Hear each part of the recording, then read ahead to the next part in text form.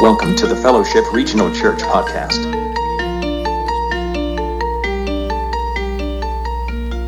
We're in Matthew chapter 9. If you got your Bible and you want to check it out, you can.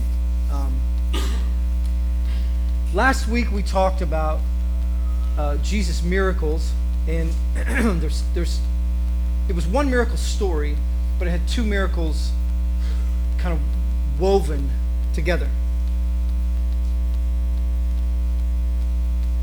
Our culture is screaming that women have been oppressed, treated unfairly, not as equals to men, and part of that is very true. I'm not denying that that's happened, and I'm okay not that they've been treated poorly. I'm okay that our culture is saying, hey, this isn't fair. I'm okay with that. I think there needs to be equality across the board. What I'm not okay with is when it's backed all the way up to, well, ever since Jesus' day, or Christianity has oppressed. There's some truth to the fact that there are branches of religion or branches of Christianity or denominations or independent churches that have mistreated women for centuries. It's true. What I'm not okay with is when it becomes personal that Jesus was this kind of person, that he built this whole religion off of the idea that we could put our thumb on women or minorities or the marginalized altogether. I'm not okay with that, because last week what we saw was this. Jesus healed two people, actually healed one, and he raised one from the dead. Both of them were women. The Jewish law, the Levitical law, was very clear about cleanliness. This woman had an anemic menstruation problem. You with me? Ceremonially unclean. For 12 solid years, she touches Jesus and Jesus heals her. The other little girl is dead. The law was clear about messing around with dead bodies. Jesus touched her and raised her from the dead. If I could sum up last week's sermon, if you want to check it out on the podcast on iTunes, if you're a true believer and you use an iPhone, you can find it on the iTunes podcast. If you're a pagan Philistine, you might have to just go through the church Facebook page to get to it. But if you want to know more about that, the whole idea was this. Jesus came in and they were asking, why are you changing everything about Judaism? He says, I'm not changing anything about Judaism. Not a thing about it. I'm changing the world. Everything about it. The way you see death, the way you see women, the way you see cleanliness, the way you see leaders, I'm changing everything. So listen, when the culture is raving that Christianity or its roots or Jesus personally was this kind of person, please combat that with every single bit of your person, okay? Because that is not who he was. He doesn't approve of that. It's not awesome to him. It doesn't work. So I just want to make sure I got that out there. This week, miracle number 2 in Matthew's little triplet of miracles, or miracle story number 2. These two men are friends. They are bound together by a certain thing that makes them friends. Now, it's not similar likenesses, okay? It's not like, oh, he likes to go hunting and so do I. Or he likes to ride motorcycles and so do I. It's not like that. Theirs is built off of something different. Their friendship is something that is, by every definition of the word, necessity. They stand on the side of the road together every single day. They know each other. They understand the voice of one another. They talk about family. They talk about maybe marriage at some point, maybe in the future. They talk about hope that maybe some things in their life would change. But what ties them together is this: their blindness. Two blind men park themselves on the side of the road. Here's the deal about any sort of ailment that comes up on our body or on our heart or on our mind, anytime there is a deficiency to where we cannot seem to get past a certain thing, God is providing an amped up sense or an amped up ability in another department, which means we have to transfer our power over to this thing. Okay, so I'm not good at this. I better figure out how to think through it. I'm terrible at math. Here's what was crazy. I went through school. They put me in pre-algebra. I looked at it and I was like, letters and numbers do not go together. Wrong. And so they were like, we suggest you like maybe move on to something that's not algebra. We got this applied math class. This is a new idea. It's the equivalent of all this, except it's in word problems. I was like, word problems? Yeah. Like there's a story involved? Like, yeah. And I was like, freaking sign me up, you know? I don't have to like decode and like be like beautiful mind and like, I don't have to do that. No, you could just like read the problem. It was so good for me. It was so good. I'm pretty sure it was second grade level, but it was so good for me because I could see the story on this side. I could not compute the numbers, but if there was a story, a plot, there were characters, there was a climax, there was resolution. I'm the freaking guy for this. Like I'm built for this. Sometimes we have to change our approach. This doesn't work for me. I've got to find another way to get to that. In the blindness of these men, they had to amp up their hearing, not just their hearing, but their listening. They're listening and they're understanding. They had to be able to pick up on things in a different way. It's so cool. It's so cool. These men are standing on the side of the road. Jesus has just raised the dead, healed this woman, and he's passing through, and they come walking by. Jesus and the disciples and these guys come walking by. And these men yell out to Jesus, "Have mercy on us, Son of David." I can't keep it in, so I have to show this little, like that is the most loaded phrase.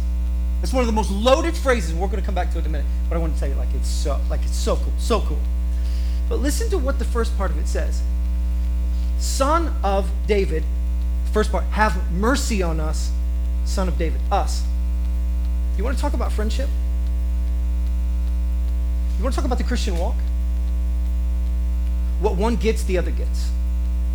Have mercy on us, not me. Don't leave him out. We're in the same boat together. Have mercy on us.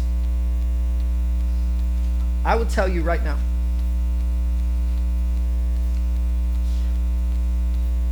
if you walk the Christian life alone, you don't find somebody to confide in or to challenge you or to push you, or if you keep yourself isolated and you're a giant crybaby that nobody's coming to rescue you, see me? If you're waiting on somebody to come and rescue you from your self-pity, it's not happening. That responsibility is on you and you alone. You know what else I love about it? Is their friendship is not tied to their strengths, their successes, their goals. It's tied to their weakness. Do you want to see true friendship? True friendship. You want to see true healing in your life, true healing in your marriage, true healing in your kids. Get real freaking honest about who you are. Get real freaking honest with your spouse, and then get honest with somebody else who is outside that circle. Watch your life unfold. There's some of you who already know that. It's true, isn't it? Soon as you got honest, what happened? Yeah. Things started getting better.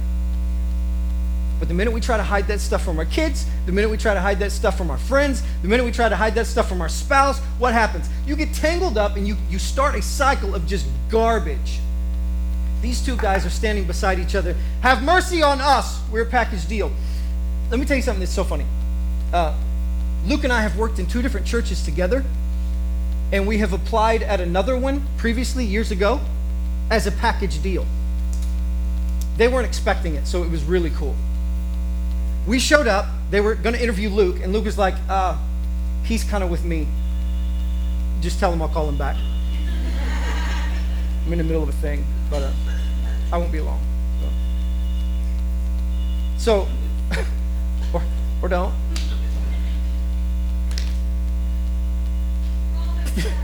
I love it. I love it. So when we show up to this church in Canadian Texas, they're like, "Oh, Luke, nice to meet you." And who are you? He's like, "Well, I'm with him." Luke's like, "Yeah, he's with me."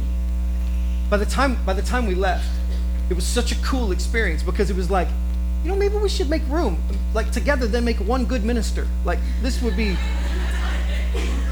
looks like it would work, It looks like they need each other desperately, And so that was such a cool deal. The Christian walk is the same way. Here's what else I love about this phrase. Their faith is not based on what they saw. Have mercy on us, son of David. It's not have mercy on us, we think you can do this. Do you think Jesus could heal me or not? Their faith has got nothing to do with what they have seen. Here's the thing that we say when we get jammed up in our Christian walk. If God would just show me a sign. Really? Really? That's what you're waiting on, a sign? So he could show you one and you could be like, if he would show me a different one. Another one. A bigger one. What else do you want? What else in the world do you need? What else do you need? Another sign? Two blind guys right here are suggesting to us, lesson one for us, faith has got crap to do with your eyesight. It's got everything to do with your hearing. That's actually reiterated throughout Scripture. Check out this verse. Romans 10:17. Consequently, faith comes from hearing. Faith comes from hearing. But if I saw it if I could look into, have you ever heard this? I've heard it several times. If I could look into hell for just like 1 second, I'd probably be a better Christian. Or if I could see into heaven for like 1 second, then maybe like I would do a better job at following the Lord. No, you wouldn't. No, you wouldn't. You'd be like, that was cool. Was I dreaming? Did I take LSD? What's my problem? This would be the thing. Like you would find a way to dismiss it. Why? Because your eyes are not that reliable. They're not that reliable. The thing that happens in our heart comes through our ears. Faith comes by hearing. Here's the next part. Hebrews 11:1. Now faith is confidence of what we hope for and assurance about what we do not see. Faith is based on the fact that you can't see. Do you know what you need so that you can be a better Christian? Blindness. Isn't it interesting that if your right eye causes you to sin, gouge it out?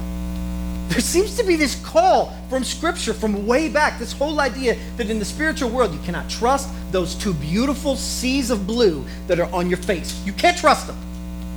They're beautiful to look at, they're terrible to look with. You can't see what everybody else sees. You can't see what God sees with those eyes. For God does not look at the appearance of man, but rather he looks at the heart. There's this disconnect. That faith is based on what we hear. So let me ask you this. What are you hearing? Are you surrounding yourself with people who can step into your life and give you encouragement? Or do you call that one friend that you know will always listen as you just complain and gripe and hear yourself go on and on and on? Is it the news? This is free. I'm going to just toss it out. You can turn that off, right? Like you could turn off the news. Can I tell you something that happens? This is way off subject, not even in the notes. If you continue to listen to news and this is the stuff that you read on Facebook, do you ever feel this like this? Your heart begin to like race, and your blood pressure begin to raise. Do you ever feel that? You know how to stop it? Stop it! Stop it! Like there's nothing. Like you can turn that noise off. What are you hearing? What are you hearing? Lesson number one that we pull away is this: faith relies on our ears, not on our sight. Lesson number two is this. Let me get the date right. I can't remember the date.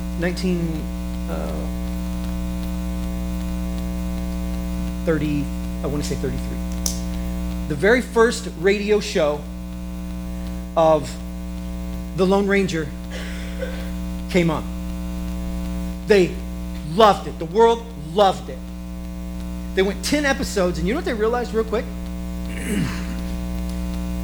It's really hard to do a radio show with a guy called the Lone Ranger who's by himself all the time. It's a radio show, what is he saying? He's the Lone Ranger. So he shows up, you hear some guns, there's a little bit of dialogue. There was so much work involved in trying to keep this a radio show. It lasted 10 episodes. And you know what they had to do? Find another character. Tonto. And the show lasted 21 years. You want to walk by yourself? I'll give it 10 episodes. You want to walk the Christian walk by yourself? I'll give you 10 episodes at best. And that's just because I don't think you're a Lone Ranger, okay? Like you're not like this 6-gun wielding like cool cat with the mask on. Like this is, you won't go far. It requires somebody else beside you. There's got to be somebody. And this was the quote on why they put him in there. The Tonto was originally created, this is the quote, just so the Lone Ranger would have someone with whom to talk. If you are, I'm talking to dudes mostly, but some of you chicks are the same way. I'm talking mostly to dudes. Some of you think that the minute you open your mouth and you talk about your feelings, now you're either gay or a girl. It's okay to laugh. That's what you think. Like, I don't want to be soft. I don't want to do that. I'm imagining all my 7th grade friends from way back, like you can't say this stuff. Some of you, that's what you think. Like you have this thing about it. You got 10 episodes in you. That's what I promise. Before you screw up your marriage, before you screw up your kids, before you screw up your job, before you screw up your life, before you screw up your relationship with Christ. You got about 10. Nobody walks alone. Nobody walks alone. Next part. Jesus sees them coming. They yell, "Have mercy on us." Mercy is something that you request when you are the lesser of the two parties. You've never been the CEO of a company and walked out onto the company floor and said, "I would love to have all of your mercy right now." You've never said that. Because mercy doesn't, you don't request mercy when you're at the top. You only request mercy when you realize and admit your own brokenness. That's the only time. When you can look up and say, "I'm pretty sure I need mercy. Pretty sure I need mercy." Their request is also a statement. I need healing, but I don't deserve it. I need healing, but I don't deserve it. You see, mercy, when God acts and he gives mercy into our life, mercy is based on who he is, not on who you are. We don't receive mercy. Just put me on the no-call list. Mercy is something that happens in our life and is done for us. When we are weak, when we realize that I am broken, I don't have anything to give, I am not deserving of God's kindness, his love, his forgiveness. I'm not deserving of it. And so that is based on who he is. That's the beauty of their statement. Have mercy on us, son of David. 1920, let me make sure I get the date right. August 23rd, 1923. 21 days after Warren Harding died and Calvin Coolidge was sworn in as the president. Calvin Coolidge is staying at the Willard Hotel in Washington, D.C. He's asleep in his room. When he opens his eyes, there is a burglar in his room rummaging through his pockets. Pulls out the watch that he has in his wallet, and Calvin Coolidge says to this cat burglar guy, he says, "I really wish you wouldn't take that." Now, of course, the guy pees himself. I'm sure that wasn't in the story. But if I were ever robbing someone, this would, like, and they spoke to you, "I wish you wouldn't take that watch." The inscription on the watch said, "To the Speaker of the House, Calvin Coolidge, from the Massachusetts General Court." He said, "That means a lot to me." The guy turns and looks at him and says, "You're President Coolidge?" And he says, "Yeah, and if this is a matter of money, I think we could probably talk this out." The man gives, Calvin Coolidge gives the man $32 to pay for his hotel bill and the train fare back to college. But he calls it a loan. He says, "We're making this a loan." Because he did not want the guy to wear the tag of a thief the rest of his life. He also looks at the man and he says, if I were you, I'd go back the way you came, so to avoid the Secret Service. Mercy is something that we do not deserve. Yet when we are found wanting, God steps in and in his abundance offers what we need. That's what mercy is for us. There is no leveraging God. Lesson number 3, if you're writing these down. There is no leveraging God. His desire isn't that you are self-reliant, but that you are solely reliant on him. Their confession, their admission, their prayer was, have mercy on us. Here's what impacted me as I was going through this. I need to pray that more often. You know what I mean? Like, I need to pray, Lord, I need mercy. Because sometimes I get pretty braggadocious in my own mind. Like, I'm kind of a big deal, sitting in my office by myself typing. Like, that's genius. Oh, that's so good. And then, like, I'll read it later to my wife, and I'm like, that sucks so bad. Like, you are not. Like, I need that mercy just to rein in these parts of me that just want to go rogue. It's a prayer that I would encourage you to pray. Lord, have mercy on me. It's both a statement of my absolute ability and proclivity to failure, and my humble heart that says, I need your help. Next phrase, Son of David. Have mercy on us, Son of David. Okay, this is the part that I'm so amped up about, all right? This was like the code word. Code word. Like, you know secret handshakes and that kind of deal? Like, this was like, if you said this phrase, up until this moment, nobody was saying this phrase to Jesus. They didn't call out to him, Son of David, Son of David. That's not what they called out to him. But Matthew puts it here. Why here? Well, here's what's interesting. Matthew's gospel opens up the same way. This is the genealogy of Jesus, son of David. It goes back about 1,000 years from this point in time. Not this point, Jesus' point. 1,000 years prior. King David just becomes the king of Israel. Check this out. Now, you have to listen close with your spiritual ears. The kingdom had just changed and became something new under David's reign. Okay, you with it? There's a picture, there's a metaphor there. This is a likeness of what's going to happen in the future. The kingdom just happens. King David takes the throne. He's in the palace. It's beautiful. And David has a thought. Do you ever have a really, this is a genius idea, and then moments later you're like, that's dumb, you should take that back. Take that back. David says to himself, Lord, look at this palace of cedar that I live in. I mean, look at this place. This is beautiful. And I'm sure he was thinking back to the days when he was tending his father's sheep. And he was just a kid, throwing rocks at bears and lions, whacking sheep with the stick, thinking back on the good old days.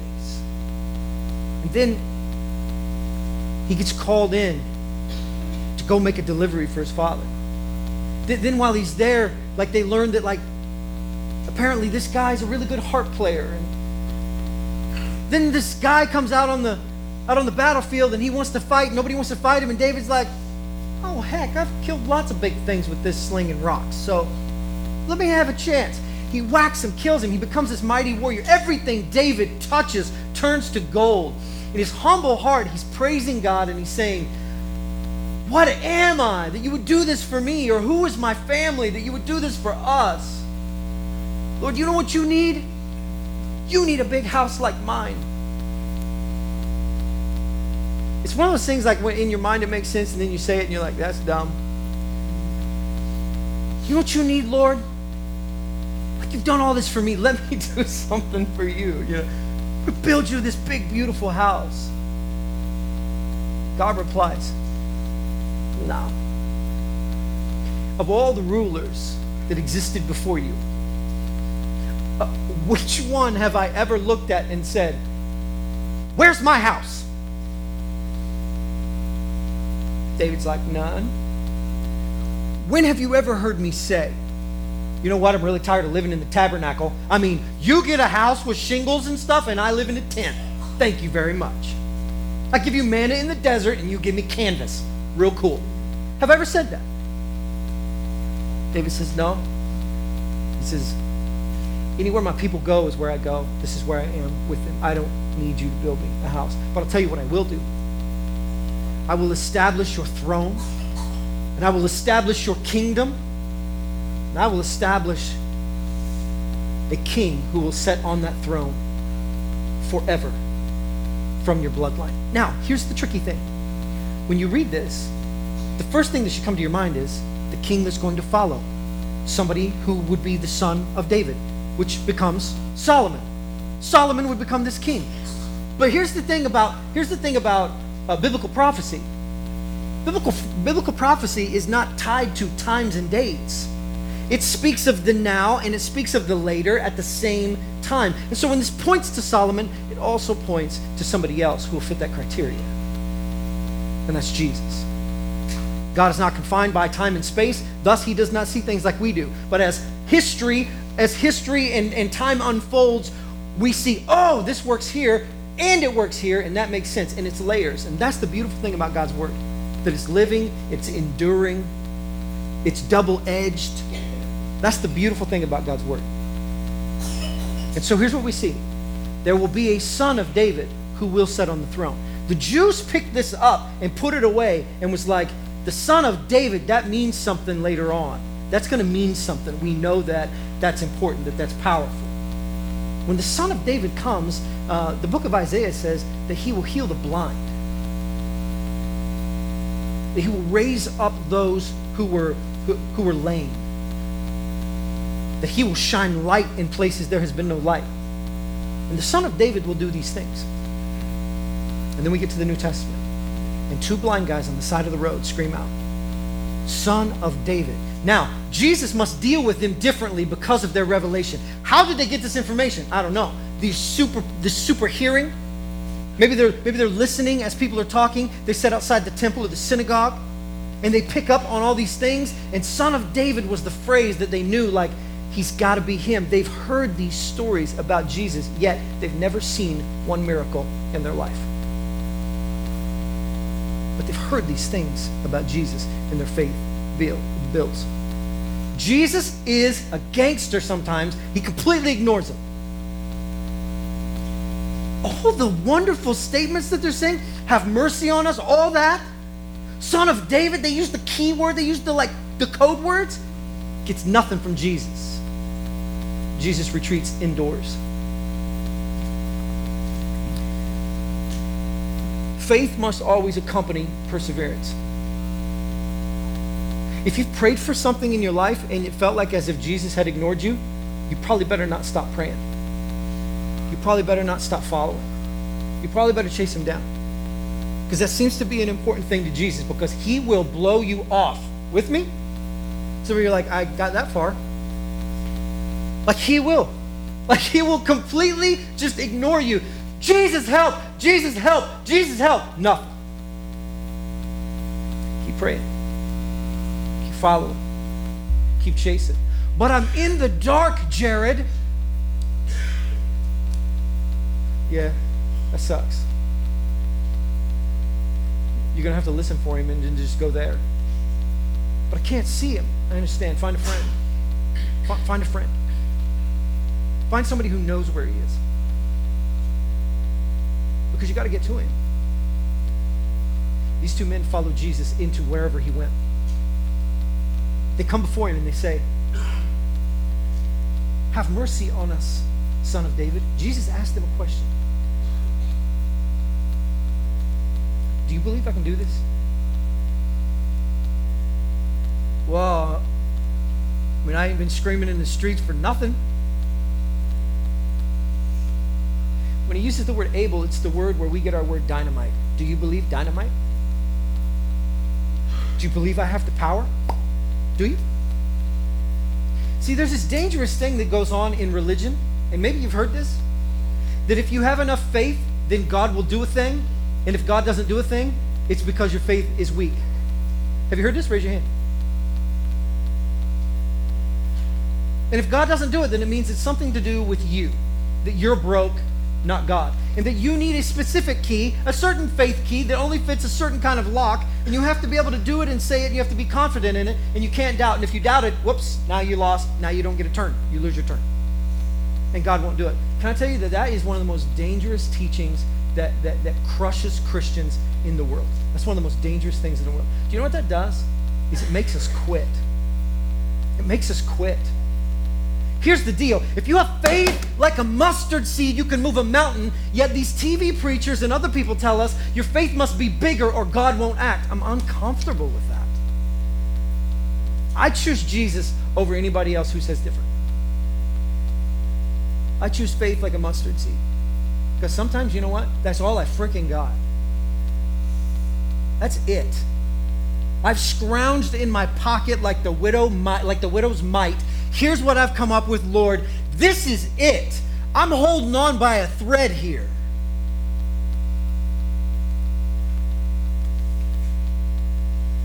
Jesus answers that prayer. Do you believe I'm able to do this? Absolutely, you're able. Do I think you'll do it in my timing? Knowing you, probably not. But you will. You will do it. You will do something. You will do something. You will change it, or you will change me, or you'll change all of it. I don't know what you'll do, but I believe you can do it. I believe you have the dynamos to do it. Believe that. It's got nothing to do with me believing that he's going to do it for me within the hour. It's got everything to do with he has my life. I already gave it to him. If he requires that kind of system like my mom when I'm in the 6th grade and I'm riding my bike around town and I got to check in every 30 minutes, I'm not interested. Okay, Jesus, I'm here. I still love you and I believe in you. Jesus, I'm still here. Is there a sandwich? Jesus, I'm still here and I believe. Not for that.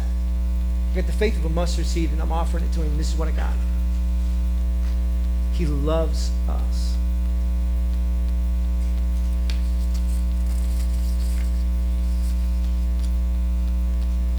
Matthew 20 tells a story. Let me read you this story, short story. And I want you to compare it to this Matthew 9 story. As Jesus and his disciples were leaving Jericho, a large crowd followed him. 2 blind men were sitting by the roadside. When they heard that Jesus was going by, they shouted, "Lord, Son of David, have mercy on us." 2 stories, almost identical. 2 blind men, have mercy on us, Son of David. Why would Matthew tell that story again? Not the same story, another situation. 2 other blind guys near Jericho. They also request mercy, and they also call him Son of David. Why is that important? Well, let's take a look at one more. Jesus entered the temple. This is in Matthew chapter 21. Jesus entered the temple courts and drove out all who were buying and selling there. Remember this? He overturned the tables, the money changers, and the benches of those selling doves. It is written, my house will be called a house of prayer. You are making it a den of robbers. The blind and the lame came to him at the temple, and they were healed.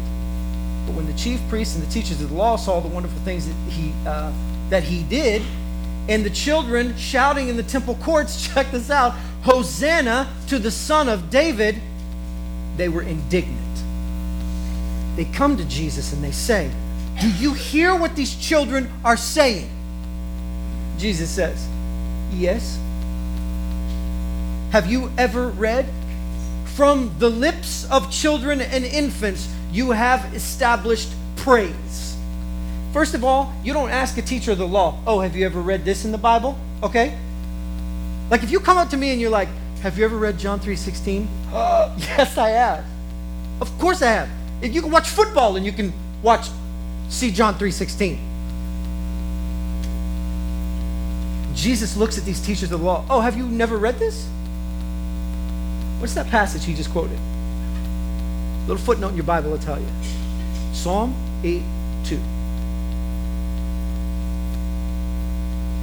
Where you have established praise. You have established strength. You have established stronghold is another word. Here's the phrase. Through the praise of children and infants, you have established a stronghold against your enemies, the foe and the avenger. Do you know what Jesus just did? They come to him and say, they called you the son of David. You better get that crap in check now. You know good and well nobody's supposed to be using that term.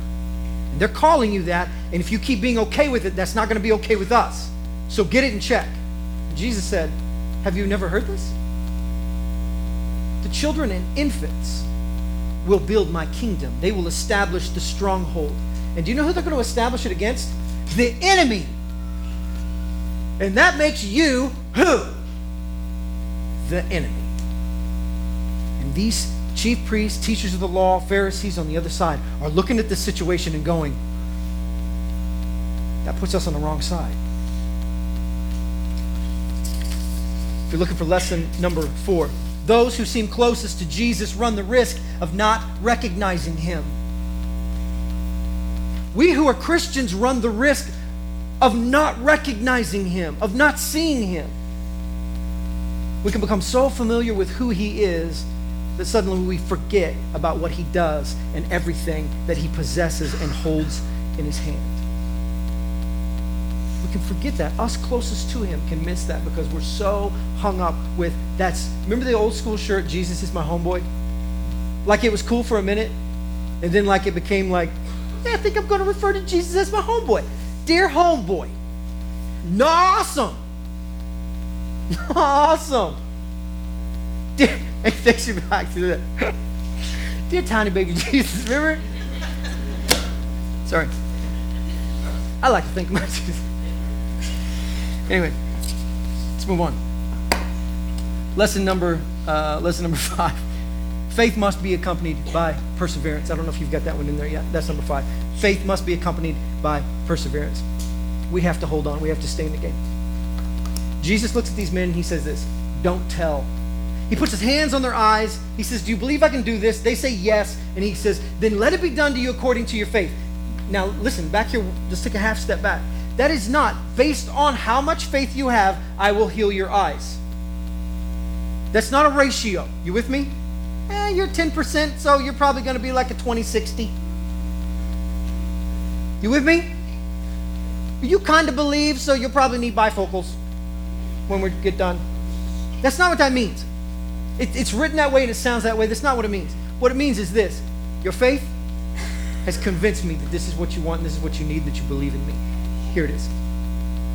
It's got nothing to do with like the ratio of, do you have enough faith? If you could just boost it up a little bit more, then maybe you get real good eyesight or x-ray vision. That's not that, okay?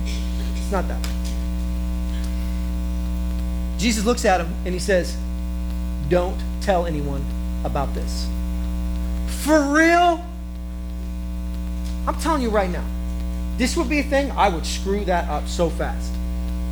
Jesus fixes something on me that's been broke for a long time, and he tells me don't tell anyone. I'm probably telling someone. I'll try my best to not tell someone, but I'm probably going to tell someone.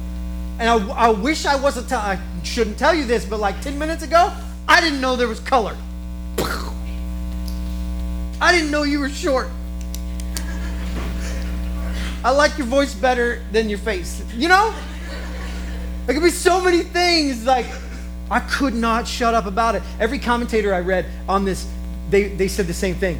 Out of just sheer excitement, they told, but they weren't supposed to. It was absolute disobedience. But how could they not?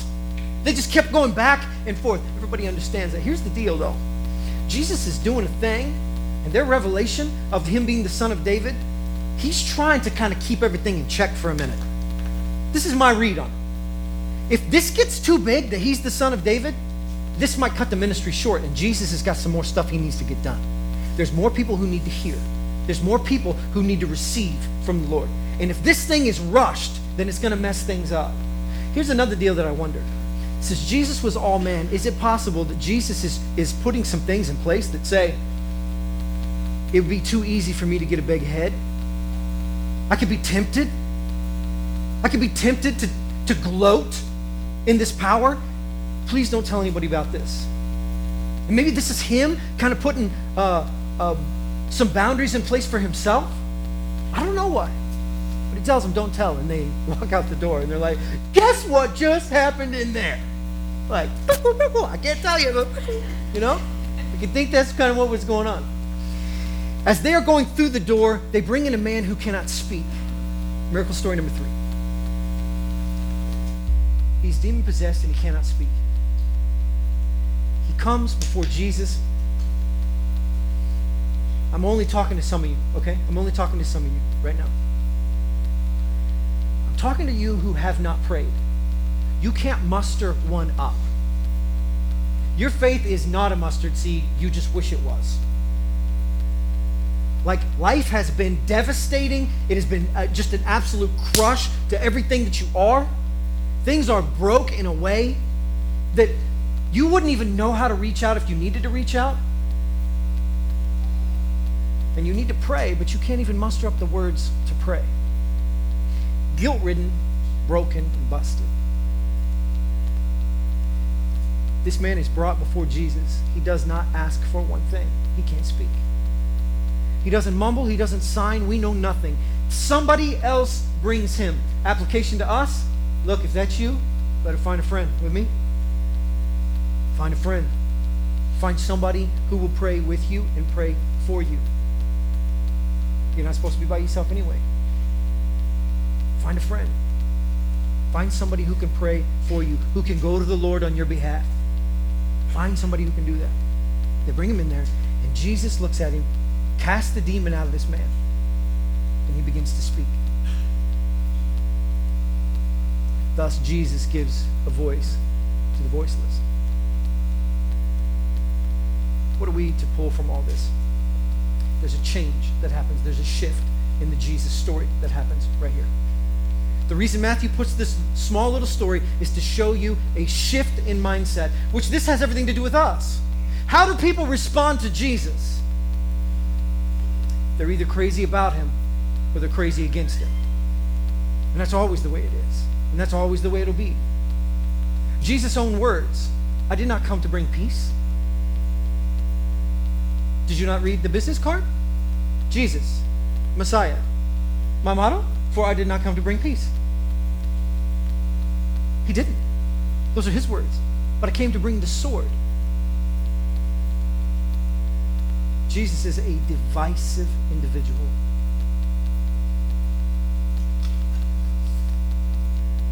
While they're going out, a man who was demon-possessed, could not talk, was brought to Jesus. And when the demon was driven out, the man who had been mute spoke. The crowd was amazed, and they said, nothing like this has ever been seen in Israel. Nothing. That would make a beautiful end to the sermon, wouldn't it? Nothing has ever been seen like this in Israel. Unfortunately, Matthew writes one more verse. But the Pharisees said, it's by the prince of demons that he casts out demons. You know what's interesting? The most powerful, over-the-top, complimentary statement used in Scripture towards Jesus and his ministry is this one here when he says, nothing like this has been seen in Israel. And everybody applauds. Oh, that's so good. Jesus is so amazing. Go home, have a good day. But the Pharisees are on the other side. You know why he can manipulate demons, don't you? Because he has one. Then the most degrading and blasphemous thing that you could say about the Messiah happens right after the greatest statement. Matthew is writing this in here to say things are about to change. Listen, I know it was all like awesome and like bread. He just made bread show up in places. Dead people came alive. Bleeding people stopped. Lame people walked. Blind people could see again. But we're about to go into a brand new place, and this is all going to change. The battle lines have been drawn. The world is now going to deal with Jesus on Jesus' terms. It's the same for us. You have to deal with Jesus. The issue of Jesus is still on the table for many of us. You have to deal with him. The decision to not make a decision is making a decision. There's a point in your life to where you say, I think I need to give up. Because if I don't get Jesus in my life, I got a feeling this is all going to go downhill. The world has to make a decision. What will it be? How will you live? What will be your code? What will be your statement? What will be the thing about your life? Is it going to be Jesus? Or is it going to be something else? But it's a decision that has to be made. You have to make that decision. At some point in your life, you have to make that decision. He did not come so that we could look across the table. We could appreciate having dinner with Jesus. We could appreciate all the things that come with Jesus. Peace and contentment and friendship. We love those little shot glasses of grape juice and chiclets. Those are awesome. And then not make a decision with who he is. The world will scream, he is a lunatic. He is a liar. He is a deceiver. Or he's just an old hat. But we either call him Son of David, the Messiah. We don't call him at all. Those are the only options that he gave us. Lesson number 6. If the blind man can see that he is the Christ, and the voiceless are given a voice to preach, here's the thing that you can absolutely count on. When God shows up in your life, he's not coming to utilize your strengths. With me? He is not coming to utilize your strengths. I would like to help out in the church somewhere based on what I'm really good at. Not interested. You know what God wants? The thing you suck the most at. What is it? Addiction? He wants that thing. Let's hook up on that level. For real, that's in the past. I'd like to leave it there. Can we not talk about it? Wouldn't that be cool? Jesus don't roll like that. Jesus wants to drag it out, put it on the table. Is it pain? Is it a childhood deal? Is it abuse? What's the thing? He wants it. He did not come for your strengths. You got that all wrapped up, right? Your strengths are your strengths. Like, do you need some help there? No. You know what he wants? He wants your weakness. You know why this is? Do you know what kind of God it would have to be for him to have the confidence and the power to focus in on his people and their weaknesses so that he could move his kingdom forward? What kind of okayness does God have to have on the inside for him to pick the worst kids on the playground for his kickball team? And he picks us. And it's based on our weakness. If you have not made a decision for Jesus and you need to, come talk to me. Let's sit and talk. Love to argue with you. Love to encourage you. I would love to sit and visit with you or cry with you. Whatever. So get with me. Let's do it. We will pray and we will get out of here. Thanks for sticking around a few extra minutes. Dear God, thank you so much for your word. Thank you so much for the inspiration that you gave Matthew to write this book, Lord, so that we could dive into it and try to unfold it and understand exactly who you are and what you're doing and how much you love us. Lord, we thank you for everything you've done for us. Lord, I thank you for this body of believers. Pray that you bless them. Pray that you will give them the opportunity to impact the people in their world and their lives. Lord, we love you. It's in Jesus' name we pray. Amen.